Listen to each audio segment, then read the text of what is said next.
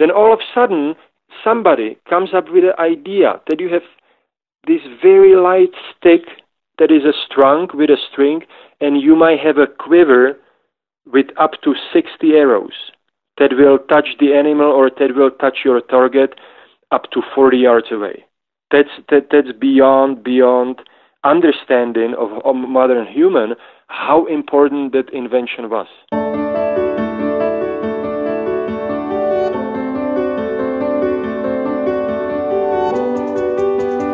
I'm Jennifer Grayson, and this is the Uncivilized Podcast.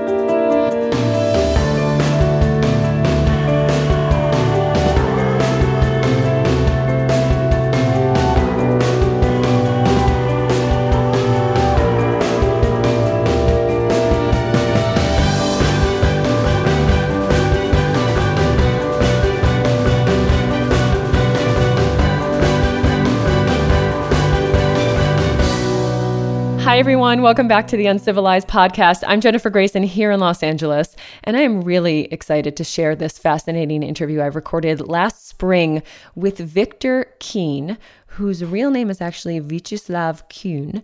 He hails from what was then communist Czechoslovakia. He has a really interesting story to share about his childhood. Some fascinating insight here about bow making and how it forever changed the trajectory of humankind. You're going to hear about his remarkable work and process as a traditional bow maker. And before we get started, you might even want to just check out his website. That's vikis.org, VIKIES, to understand the level of craftsmanship we're talking about here. If you're already an archery enthusiast or a bow hunter, I promise you're going to be coveting one of his bows once you look at his work and you also listen to this conversation. And if not, this conversation may just be some interesting insight into our human history or may make you want to take up archery. I know I always loved archery as a kid. It was one of my favorite activities at camp. So that's it for me. I'm going to leave you to this conversation with Viktor. You can let me know your thoughts over on my Instagram page if you're not following me already. That's at Jennifer Grayson1. And I will see you next Thursday with a new episode. Viktor Kühn has been fascinated with bows and arrows ever since he was a child and has been making and shooting primitive bows for over 20 years. Early human technology and engineering has inspired him to use only natural materials in his work, and he harvests and processes most of the materials he uses. Since 2016, he is a Level 2 certified USA archery instructor. Viktor, welcome to the show. Hi there. Let's just get into your story, because I've always been so fascinated and admittedly a little jealous of people who have found such a specific and clear calling at such a young age. So how did you discover bow making? And this is a two-part question. How did you realize when you discovered it that, like, okay, this is it for me? Well, I never, the part of this is it for me never hit home very, you know, like in a one punch, one hit. It kind of like slowly sort of snowballed and kind of slow, it slowly dawned on me. But the part when I kind of began with it and started with it, so when I was a little kid, that me and my best friend and my cousin, we were always kind of, you know, running around and just like countless of little boys playing around with, you know, sticks and knives and doing all sorts of stuff that boys do. And, you know, one day we were like, you know, like, let's make all these bows and arrows, because we keep seeing it in books and keep reading about it. And so we kind of started on that trial and error trail of making bows and arrows. And it's the thing that I remember making. The first one is just that very easy bent stick, and then it breaks the next day or after two shots, and then you make better one. And once, after a lot of effort, you make one bow that you kind of like, wow, that's a decent bow. And you're looking at it after a little bit, and it barely shoots an arrow, and you're like, you know, I think I can do better than that. It must be better. And I feel I'm on that journey ever since then, because with every bow I make, I kind of already start thinking about tweaks to the design I could make, or little kind of nuances I could fine-tune into perfection, given certain species of wood I work with, or specific length or width or design of bow I'm trying to implement at that moment. So you said you were running around the woods like most boys do. Where are you from? Tell me more I'm about your from Czech. childhood. Yeah, I'm from Czech Republic, and Czech Republic divides into kind of into two parts, and one is Bohemia and one is Moravia. So I am from Moravia, And how old and are you? I just turned 40 last summer, so I'm 40. Okay, so when you were a child, tell us about you. This was Oh, Czechoslovakia. yeah, it was mainly in the 90s, early 90s and stuff, and it was the time when the communist system fell down, and it was uh, kind of uh, kind of wild times in the 90s. I wouldn't say anarchy, but it was different times in the 90s because everything was changing, the system came down, people didn't know what's gonna be next, and it was the euphoria in the air, and it was times hard to describe. It was incredible. So there was not really many rules and stuff. So my growing up, what I remember from the early 90s is that euphoria, that communist system fell down. Everybody was excited and a little bit uncertain what might be next, but that was kind of part of the deal. And so it was little different times. And what did And your of parents do? Where did your family fit into this whole story of Czechoslovakia basically, coming down as you knew it as a baby? oh, from the communist time, I remember uh, any of my family relatives, we were not really. They used to call it politically comfortable, meaning that they were not really agreeing or participating much with the Communist Party or with the Socialist Party. So they were slightly oppressed and didn't have much of a life choices. So with the communist system coming down, everybody was very excited. And so what did they do for work? My mom worked in a hospital as a secretary, and my father was first he was a truck driver, and then he got some kind of office job, which I don't remember what. And by the fall of communism, my parents were getting divorced. So most of my upbringing it's mostly tied to my mom. Yeah. And so I can imagine, just I'm saying this because I also was raised by a single mom. You must have had a lot of freedom. I know I did. Because there Yes, aren't as and many people watching you. I know, and it was really. I grew up in the small town. My cousin lived in the village next to the town, like 15-minute walk, and I would, there was no commutes, no cars. I lived short distance from school, so I would just like come home and spend the whole afternoon and the weekends, and just kind of poking around, roaming around, and yeah, it was cool for what it was. It was, and who I am or who I was. It was perfect, I think. Yeah. And so you're in the woods, you're exploring, you're making bows and arrows. And did you have an idea of what you wanted to be when you grew up? What did you think your life was going to be like?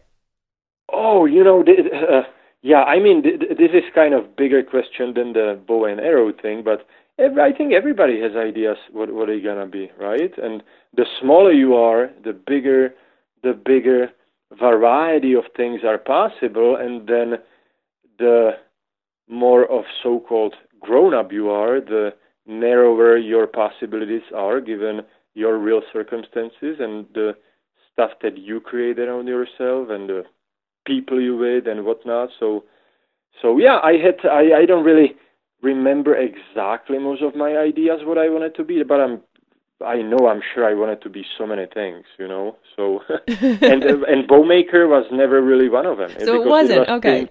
It wasn't because the way I was brought up, there was no really in the mindset of everyday people.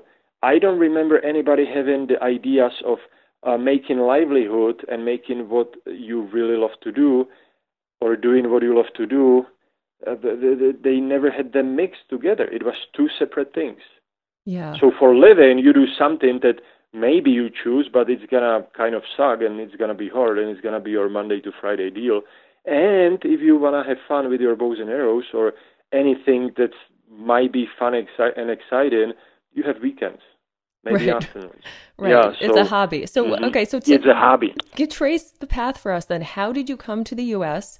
And how did you, because even now, when you tell people I make bows and arrows for a living, I'm sure even now in America, people must be surprised that that's a possibility. So, can you trace the path for me? How did you come to America and how did this become your livelihood?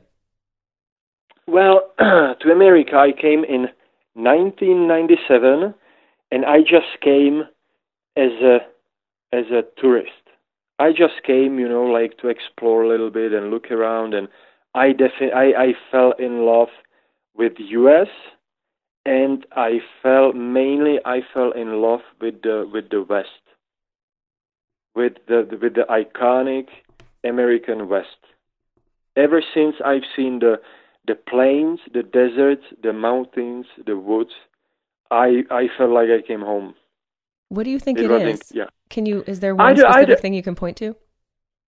I don't know what it is, but mainly one thing is that where I grew up, it's an ancient country, very lush, very beautiful, and I live like it's such an old country that just few miles from where I live are caves where the Neanderthals lived.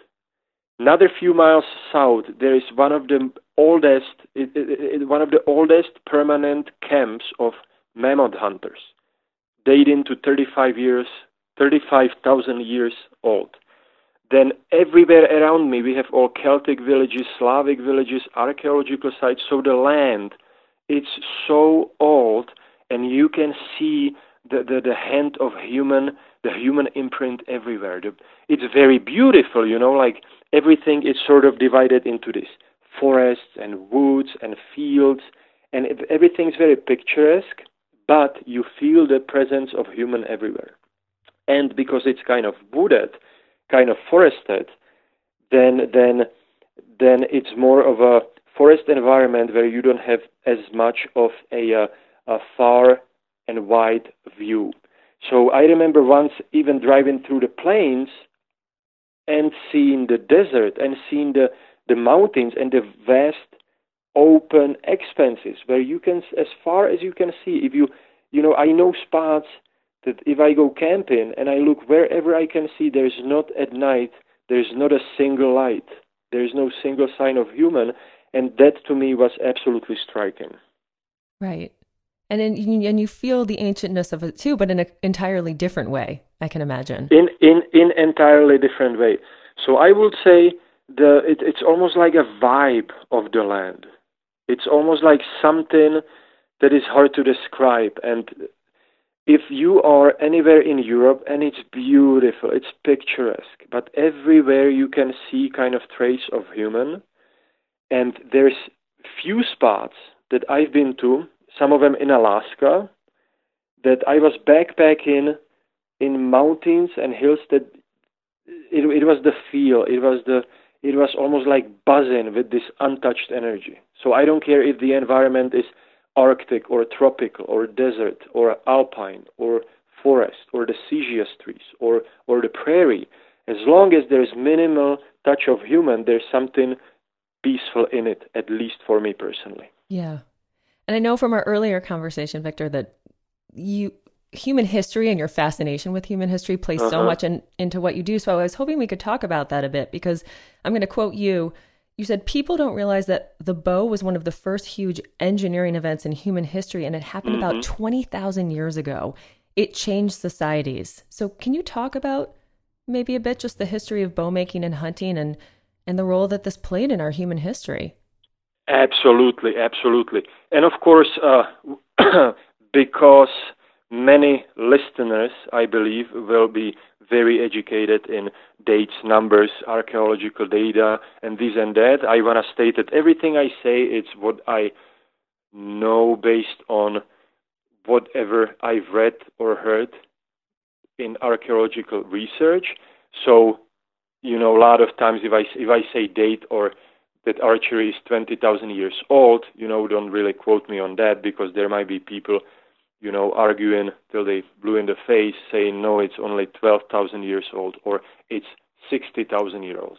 Right. So, I just wanted to state that first, because once we get into into the point of view in history, then people can get kind of, argumentative about it. So I would say what I believe, the oldest archaeological remains that have been discovered that are believed to be bow and arrow are something between 9 to 13,000 year old.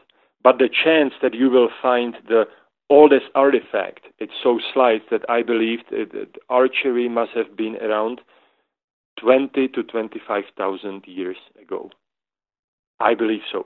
And it was such a huge invention that it spread out like a forest fire, like a wildfire.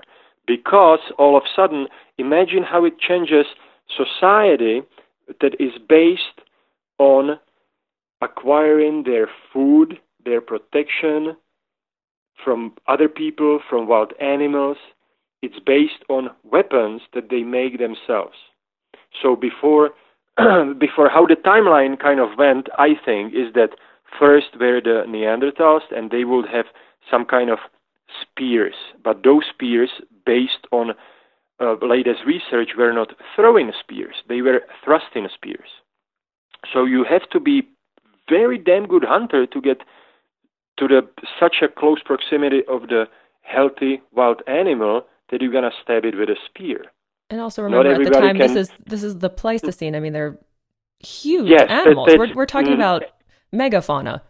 Exactly, exactly. But even they will be hunting smaller stuff. But it means how close you must be and how in tune you must be with your environment. But then, not everybody can be successful in that, even at those times. So eventually, on the scene comes a throwing spear. Then, after a little bit of a throwing spear, playing role or being on the scene of hunting, then you start seeing spear throwers. There are two main different types of spear throwers. One very primitive, one a little more advanced. After that, so it means, so first you have, most likely for the hunt, you have one spear that you carry with you and you have to stab the animal you hunt. Then, fast forward thousands and thousands of years, you might have a spear thrower. The spear becomes lighter, but you're not going to carry more than 3 or 5 of them. Then all of a sudden, somebody comes up with an idea that you have this very light stick that is strung with a string, and you might have a quiver with up to 60 arrows that will touch the animal or that will touch your target up to 40 yards away. That's beyond understanding of modern human, how important that invention was. How incredible. I mean, people before, got along just fine without, but it's like with any of the invention, once you unbottle the genie, once it's out, your paradigm shifts and you start seeing everything from a certain perspective, and all of a sudden, like with any big steps, like inventing the wheel, inventing the agriculture, the whole society shifts around that invention. All of a sudden you have more specified trades, you have more people that all of a sudden they don't have to spend for the hunt on average, I'll pick a number. You don't have to spend 6 hours a day, but maybe you spend just 2 hours a day. So it means you are fed, you're sitting around the fire, and then all of a sudden, instead of hunting the animal, you have a little more time to invent new things. You have more time to sit around, and that's how society moves forward. So what kind of it's the deal that I think people nowadays using internet and computers, cell phones, cars, always, at least for the fun of it, should be able to see the link between all these most modern invention all the way to our ancestors. This is one continuous line, and we are building, it's like stepping stones. We're building one on top of the other one.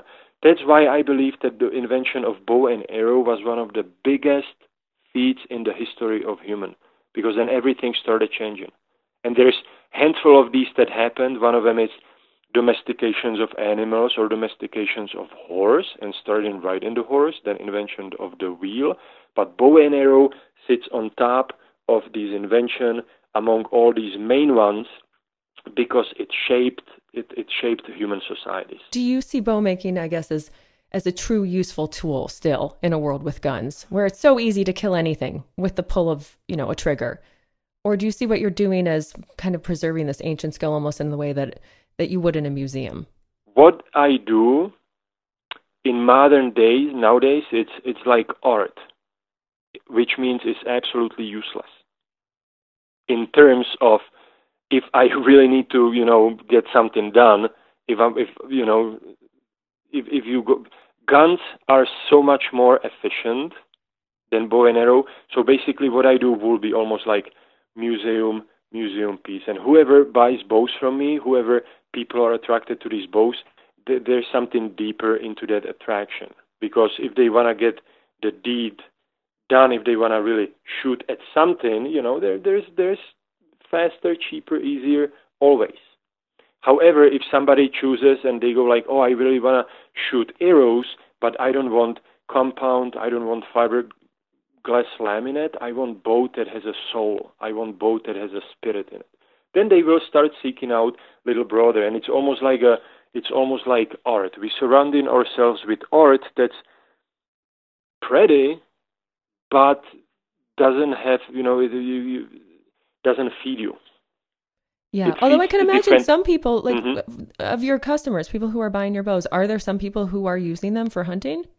Absolutely. Absolutely they are. But I think the way I understand the question, it's like there's always other tools that you could use. I don't know if I'm getting at this from the right kind of direction, but yes, my bow making will be almost like sort of survival of very ancient technique. But the only thing that's gonna happen to humanity, if we're gonna lose it, it's gonna be very sad.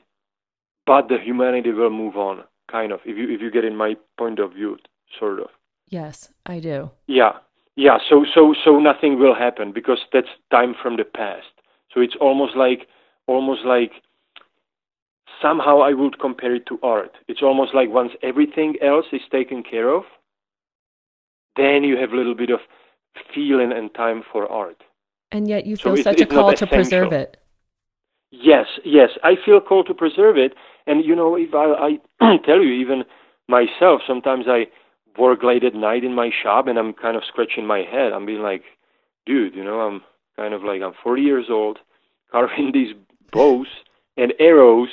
And, out there's like that fast, modern life rushing by. Am I kind of like doing the right thing and stuff? So sometimes I have doubts because it's kind of an art that's sort of forgotten. That's like there's no real place for it unless you really go out of your way and you decide, okay, I wanna pursue something, I wanna see or use or feel something that's very beautiful. It's out of our past. Yeah. Well, and I think that's why people are listening to you right now, because as everything is disappearing so quickly, we want to feel something again. We want to feel that connection. And I think what you're doing is so important, because if you weren't doing it, it will be lost. Yeah. Thank you. And that's, those are things that kind of keep me going. Things when, I have people admiring my work. And just right now, I had a couple gentlemen last week who heard about me and they ordered replica of Native American bows from this region. And that gets me so excited when somebody really values what I do, and that kind of keeps me going. I love what I do, but like I said, it's a thing of past. Even though people admire it now, people use them for hunting, target shooting, just to hang on a wall. But and I don't know if that's just me, kind of sometimes being faced with the harsh reality of the modern competitive world, but it's almost like anachronism. It's like the other day I heard on radio this kind of a story of a guy who makes living writing operas, and I was like, what? Somebody goes see opera still, and there's somebody making living writing operas. I went to school for opera, Victor. Yes, Yeah. exactly. And but that so many, so many people, but they do it kind of like when everything else is taken care of. They go like, "Honey, let's go see opera." That's, and there's somebody who does operas, and but it's not like if you will be kind of following with a stream and following as everybody else goes, then I will probably have a job doing something like 90% people does. If you kind of follow me there, sort of saying that if anybody chooses to follow path of what they like instead of what will be easy, then it's always gonna be there are always gonna be these kind of cruxes and thresholds to go over and these difficult kind of spots to go over because you're not doing something that's Monday to Friday. Yeah. Well, this kind of comes back to what we were talking about in the beginning, where like the headspace that you have to be in to shoot a bow and arrow, because I think everything we do now is so brainless and we don't access, or it's so brainy that we don't access that space between, that like ancient, intuitive, emotional side that this taps into, and that listening to ancient music, opera's not ancient, but older music taps into. And, there's a call to that I feel that absolutely you can't verbalize. Absolutely. And you're not supposed to verbalize because part of our human history wasn't verbal. Yeah, so there is definitely connection, and that's kind of one of the things that keep me going is that no matter what I ever do or make while creating bow, is that I doubt that I ever invent anything new. Even if I come up with something I've never heard about or read about, something I've never seen, I'm positive it was done before, because archery and bow and arrow is so old that all of these ancestors before us, all of these people making bows before, they all have done it. It's all been done, and it's kind of, for me, it's kind of peaceful, very grounding feeling, because it makes me feel like I'm standing, like on the shoulders of the ancestors, of these countless men who were building their bows under whatever circumstances. I feel sort of connection there. So that those are moments that are so gratifying and satisfying for me. Yeah. So before we wrap this up, Victor, I just want to know, and I know everyone listening wants to know, so tell us some of the process of what goes into making these bows and the research, because I know that you are drawing on so much history when you're making these. Well, as far as research, and speaking of inventions, nowadays, if you go on internet, there's so much information and so many people. I've seen so many people making so many beautiful, very traditional bows, but when I started, there was nothing, no internet, and sometimes kind of to get information on a bow, I will have to go through some kind of boring old book, and then on page 182 there will be like 2 lines about, and once the bows were strung and this and that, so I would kind of immediately get that just little piece and little piece and little piece elsewhere, or I will see something in museum, or I will see old photograph, or something, I will be piecing it together. But then, I got started buying books. There's amazing books. So for me, the information, it's many, many books that I had to read, a lot of trial and error, many broken bows. And what I used to do, actually, broken bows, well, when I used to make these first higher-end bows, broken bows used to be mystery for me. And it would be so frustrating, but what I would do, I would save that bow, all the pieces that flew from it, and I will just put it somewhere on the shelf. And then a few months later, I will look at a bow again, I will study it, and all of a sudden it will dawn on me like, okay, I made this mistake, or this happened, I violated growth ring, or I cut through here, or I made that spot a little too narrow. So now I break very, very minimum, very small minimum of bows, and it's never mystery for me. So on that point, I know I kind of made a huge leap, and researching stuff and visiting museums. I visited so many museums. Wherever I travel, I see museums, and in pretty much every museum, there's something related to archery, either arm guard, little tab, or little arrowhead, or arrow, or bowstring, and all of these you start collecting in your mind. You start collecting all these bits and pieces, and slowly putting them into this well of knowledge that you kind of go from. Yeah. I'm going to start looking at all the bows and arrows at all the museums I take my kids to now. I notice them anyway, but now I'm really going to notice them. And what about the process of making your yeah, bows? so the process for me, since I make very primitive, very traditional self bows, I want to have control over the whole process. So I don't buy my staves, and stave is the name of that split log that you make bow out of. That is a bow making quality. So what I do, I start the whole journey by harvesting my own material, which means I have to kind of create my network of people, or always getting to know people who have some kind of either property, or they have family properties in the parts of country where the best bow making trees grow. So, for example, a couple of months ago, I went to a family land of this friend of mine, the guy who I met at archery shoot, and they have 100 acres in Oklahoma. It's a family land, and they were such a nice people. They let me on, and I just kind of have time to go through all the trees, all the woods, and I harvest my own material. So I have to kind of look at the tree first to see how it grows and how its bark grows. If it's not twisted, or if there is no any hints or clue telling me on the bark that there might be something funky going on inside the tree. Then I cut down the tree, and I have to look at the growth rings.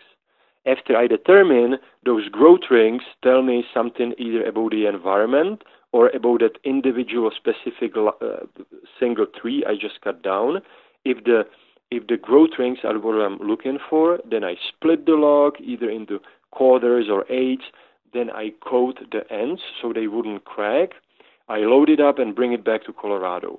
After I let it dry and season for a little bit, I start making bows out of it.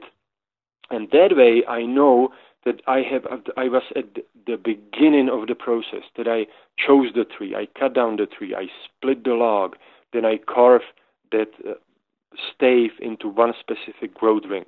Then I choose based on how the fiber and the grain looks and behaves. I choose that specific bow that will be perfect for that very stave. And I start carving, and of course, a lot of times, and most of the times, whatever shape of bow I choose might end up a little different, but that's based on how the wood behaves or what's in that wood. How does it follow the grain and stuff. So I cut that bow, and then I start bending it and create it, and then a lot of times I measure the speed of the arrow, and then based on the efficiency of the bow, then I kind of price it on how they shoot, and if the bow is very good shooter, and it's very solid and stout. If it's a bow I'm absolutely happy about, then I kind of uh, spice it up a little bit with some mother of pearl inlay, or elbow inlay, or mammoth ivory inlay, or some kind of artwork to sort of step it up a little bit. Sorry, did you So say that's mammoth basically. ivory? Yes, I just acquired this little chunk of mammoth ivory. So it is a how you call it? It's not like a elephant ivory that is so bad nowadays that it nobody should be using that. But this is ivory that is in 12,000 years old and has been found by some native hunters up in Alaska, Oh, and sometimes they wow. sell it. Yeah, it's actually sometimes they sell it with some of the artifacts and stuff, and you can acquire little bits and pieces of it. You can buy a whole thing, but what I do, I acquire little bits and pieces, and I can cut them and polish and use them for inlays. Wow. And what are you using for is it called the string, the bowstring? Yeah, the bowstring. So nowadays, or I've been using all natural materials, even that's for the sake of purity. And it was with my overall journey of how to make my bows. Every part of the tag, for at least for me, has to be all natural. So I've been using organic unbleached linen. However, nowadays it's very difficult to find high quality linen to make bowstrings out of, and that is because back in the day when people were actually, even in medieval times, when bow making was kind of a still ongoing business, then there will be people growing flax or linen specifically for bowstring. So it will be tallest linen possibly they can grow. Then they would process it and they will ship it most likely to Ireland. In Ireland they will spin it into twine, and then they will be making bowstrings out of that twine. So nowadays, if you buy commercially produced linen, even if it's organic or small production linen, then a lot of times how linen is divided now, it is either tow linen or line linen. Those are two old, kind of definition. And line linen means that the twine or the string is made out of whole or the longest possible fibers of the plant. And then whatever you have left over as a scraps, you will make kind of second quality string that is called tow linen. But nowadays, if anybody's acquiring a linen string, nobody's kind of bowstrings depend on it, so nobody really cares if the whole string is made out of tow or line linen. So nowadays it's extremely difficult to find a very quality linen, and I had unfortunately a couple of failures that were fatal to the bows on these custom orders. So I'm kind of stepping away from that, and that's not because the natural materials will fail me, but it is because I don't think, or at least I haven't found linen grower that will be supplying the bowstring market. So if you are listening and you are looking to get into an archaic form of agriculture to supply Victor's bows, get in touch with Victor. No. Awesome. Yeah. Yeah. So what are you using instead? So instead, I haven't used it yet, but I just bought regular bow making material, and it's made, I don't know, some kind of petroleum product. But it's, like nowadays, if you want to go factory made artificial stuff, there is some amazing stuff. But for me, that's the only compromise I'm willing to make. And on some of these bows, especially on a heavier draw, I am making I'll be making these artificial strings out of either, I don't know the technical names, the Fast Fly or D70. Okay, but these are man-made materials. These are man-made materials, but it's just one of the part of it, and especially for myself, I wouldn't shoot it, and I shoot my linen strings, and they last about 1,000 shots on heavy bow, which is nothing compared to these modern strings. They last thousands and thousands and thousands of shots. But then they can be replaced, though, right? Oh yeah, very easily, and especially for me, I can make beautiful bowstring in 20 minutes or so. So I just supply myself with a string, so I don't kind of pollute my personal archery tackle with artificial string. Well, Victor, your work is so beautiful, and everything is just. I love your website. We're going to post links to everything, but I know a lot of people listening probably want to either order a bow or get in touch with you, maybe even about lessons. So tell us everything. Where can people follow you? Where can people look at your work, and how can people get in touch? Excuse me. Well, so I do have a website. It's wikis.org, and I do have a Instagram page, VIKIES, Wikis, Bows and Arrows. But this technology, I'm so bad at posting, so I don't post as often as I should, but I promise to get better. Or if anybody's listening and want to help me with that, then I'll be happy to hire somebody. However, I have bows on sale, and the very amazing archery place, that's Everything Archery. It's in Denver, Rocky Mountain Specialty Gears. They do sell my bows, and if people go on my website, every now and then, if I have bow that I just finished, I will put up there for sale. So I don't have A categories. Let's say I make this type of bows and this type of bows, because every piece of wood is so individual. So whatever bow I just finished, based on how it is, I will price it accordingly, and then it goes up on my website. People can also order custom orders, and everything through informations on my website. Wonderful. And for those listeners who live in the Boulder area, you offer classes as well, right? Yes, and I also offer bow making classes for kids and for adults, and those are quite popular.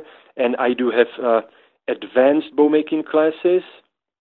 Those are that if you come over, we'll make a bow out of Osage orange, and that includes the craft or art of its own, which is following the growth ring on a specific piece of wood, and then we're going to make the bow.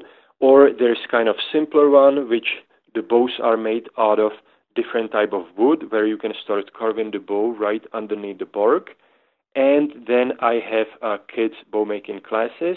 And with all of these classes, what I do with people, I guarantee that everybody leaves with beautiful functioning bow. And a lot of times, and there's different type of people. So sometimes I have somebody who wants to do everything themselves under my supervision, and a lot of times if there's some kind of difficult spot, I very politely ask if I can step in, and then I do that, sort of going over the difficult spot or something that the person is not very sure at, and that will make sure that we collaborate and everybody leaves with beautiful bow. Wonderful. I hope I get to visit you when I finally make my way out to Boulder. Mm-hmm.